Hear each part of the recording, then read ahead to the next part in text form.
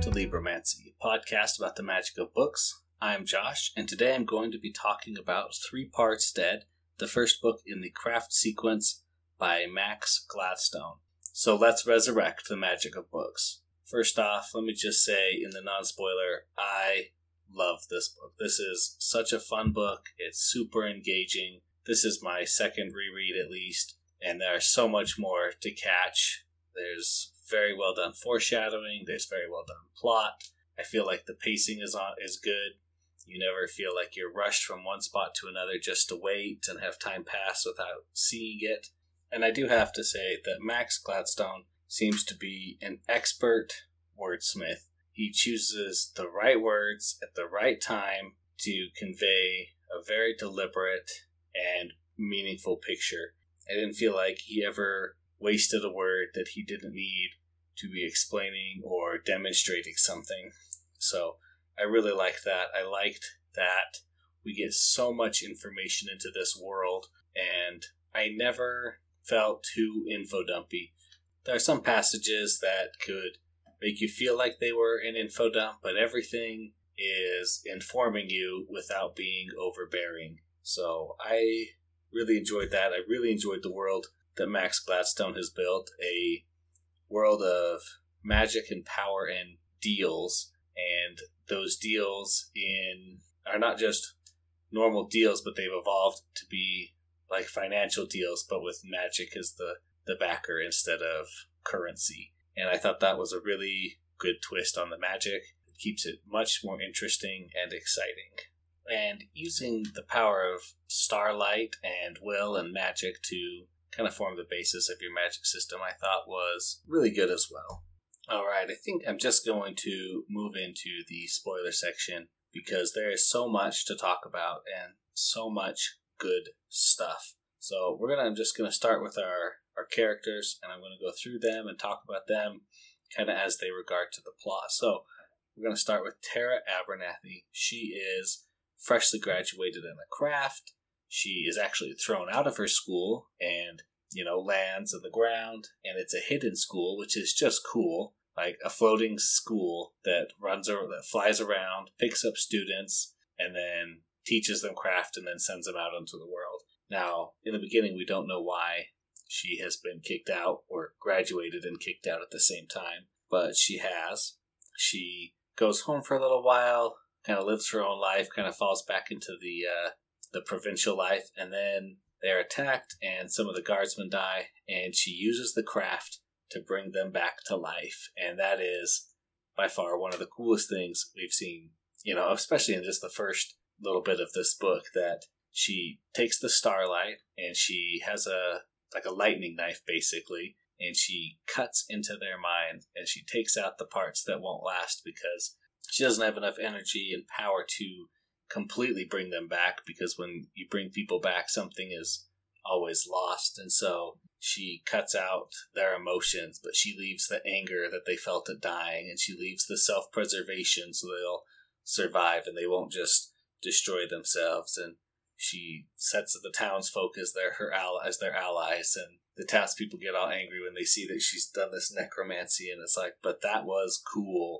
showing us how this works, that to bring something back, you kind of have to cut it down and chop off the pieces that are extra, and then you can bring it back because you just don't have enough power. So luckily she is saved by Mrs. Kavarian, Elaine Kavarian, who is a lawyer at the firm, or a craft lawyer at the firm Kelethras, Albrecht, and Ao, and she offers her a job. Come with me, we're going to go resurrect a god. Now, just like foreshadowing from like that chapter to the next chapter is pretty amazing. So, and I have to say, I'm sorry I forgot this, what a way to start a book. God wasn't answering tonight, and then you kind of go through and you learn a little bit more about what that entails. And then you see, and the ever-burning flame was gone. You're like, oh man, that's big. So, way to start a book. I loved it. So, Tara and Mrs. Kavarian kind of head off and are going to the city of Alt Kolum, where Kost the Ever-Burning lived. And unfortunately, he is the god that has died, and they are here on behalf of the church to kind of fight this court case out with somebody else representing the creditors, saying we need him brought back to do this, this, and this. And Kavarian and Abernathy are trying to kind of bring him back more whole or more the way he was.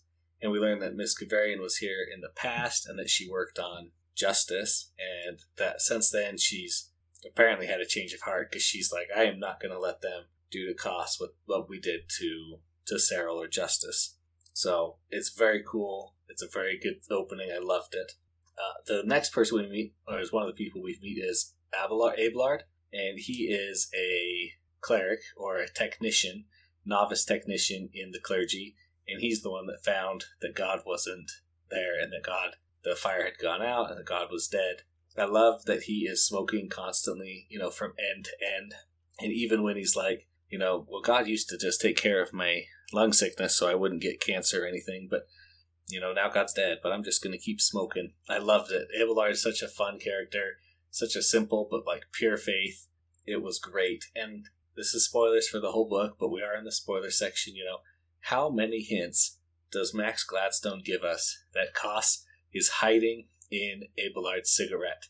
I don't know how many times he says that. As I was looking for it this read through, and I was like, how many times he says, and Abelard smoked a cigarette end to end. He hadn't let the fire go out once, and you see it that his cigarette hurts the shadow creature inside the clergy house, basically. And he doesn't think anything of it because it's fire, fire hurt the shadow. And it's like, no, that was Cos hiding in your cigarette. So I loved him, his innocence, him going around when Kavarian is introducing him to the Deathless Kings, because they are the creditors, and they just, if they know that Cos is still alive and what's going on, they'll support Cos and help him out, And she's going to introduce him. She's like, we're going to go meet the senior Deathless King of this concern, and his name is James. And he's like, James? That's his name? And she's like, well, yeah, of course it is. What else would his name be? And he's like, I thought it'd be something crazier or weirder. And he's like, well, he was a person and still is a person, so just a skeleton person. And it was so funny, him interacting with them and meeting the Deathless Kings. And that's such a cool idea, that the more kind of magic you use, the more your body becomes in line with the stars and the earth, and you basically become like a starlight body and just a skeleton, and just an incredibly cool thing all around. And then we also have, of course, Cardinal Gustav, who's the cardinal, kind of running the church. A bad dude, but you don't really notice it until a little bit of the way through the book. So he is the one who decided to not tell Cos that Serral was alive. He let Cos, the god, think that she was dead and built a circle to stop her from contacting him. He was not happy. He would not be happy about that when he found out. So, and then we're going to meet our creditor, the one fighting for the creditors, Alexander de Novo. He is a bad guy. Did a couple cool things, but he's pretty bad. In the school, what we learned that Tara got kicked out because she burnt down Alexander de Novo's lab.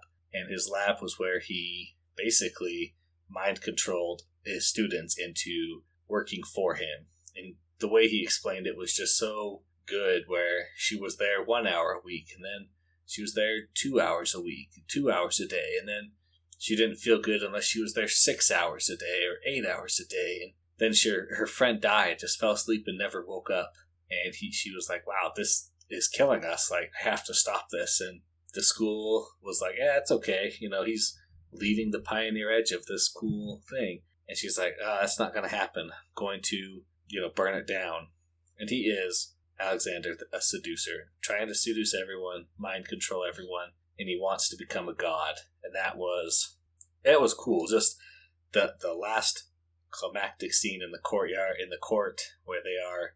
Let me talk about that for a minute. Going to court with the craft is basically fighting each other with the craft to prove that either, this amount of power could have done this, and that's what killed Cos, or this is how it could have worked. And then they are fighting with the craft and proving to the letter of the contracts, no, this is what happened, and this is this, and that's so cool. But they find that the reason that Cos the Everburning died is because he was secretly siphoning off his own power into a concern, or like a financial investment kind of thing, to give Cyril her power back, some power, and then he could give it to her, and they could share it, and he could bring her back. And De Novo didn't want that. Cardinal Gustav didn't want that.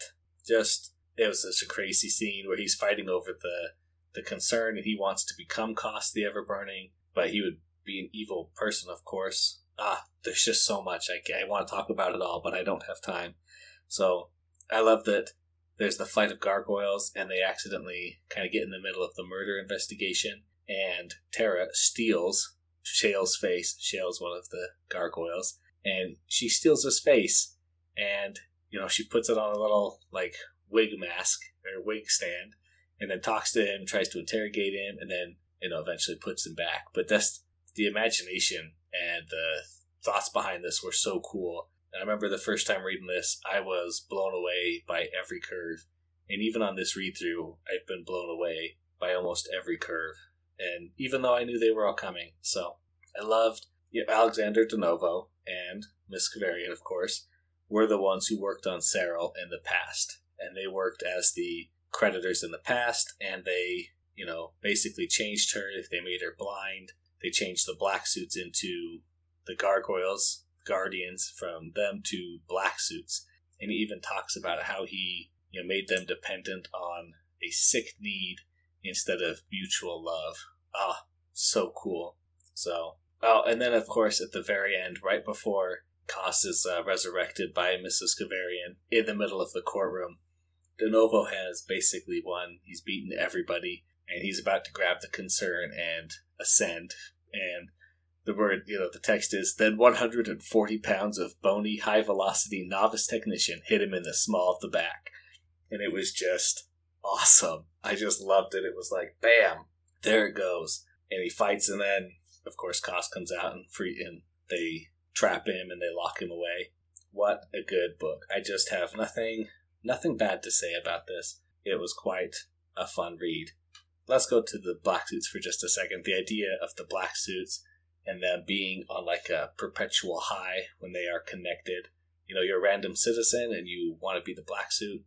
You kind of join up and then you give up part of your time, and you are basically controlled by like a computer. You're kind of like a finger of justice, and she says go do this and you do that. And that was just so cool seeing that. And then near the end, knowing that like Kat, one of the characters we've kind of met who's a black suit, and you can see that she is being like negatively affected by this, is like, these people should be freed, because we just proved in court that they are okay and they didn't do anything wrong.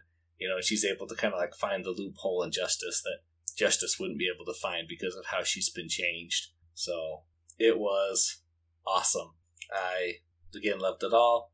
And then near the end, Mrs. Kavarian's like, hey, Tara, let's go. We're, on to our next case. And Tara's like, well, I'm going to stick around here and stop running from my decisions, because I do things and then I run and leave the consequences behind. And Mrs. Kavarian's like, all right, well, I'll be back in, 3 to 6 months, and we'll see how you feel then, and you'll come with me then, most likely. And she's like, okay, well, see you then. And just so cool. And, of course, the very end, one of the ending scenes where she actually ends up killing Alexander De Novo with his own beast. He created the shadow creature to kind of control Cardinal Gustav a little bit in case Gustav betrayed him. And Miss Kavarian, had captured it earlier and released it inside of him, because when he kissed her after he mind controlled her again. I know, I'm throwing all these things at you, but I'm hoping you've read the book by this point, because otherwise it's not.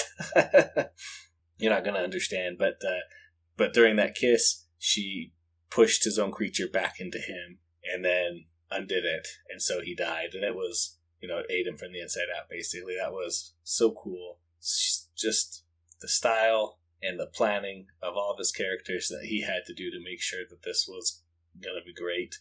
It's amazing. I am definitely looking forward to the next book. I'm super excited about it. So, that's going to wrap up my discussion of 3 Parts Dead. Thanks for listening, everybody. Thanks to David Hilowitz for the intro and outro music. Of course, if you have any questions or comments, you could send them to libromancypod@gmail.com. And I've put up a calendar on the website at libromancy.podbean.com showing what books are coming up next. So, go check that out.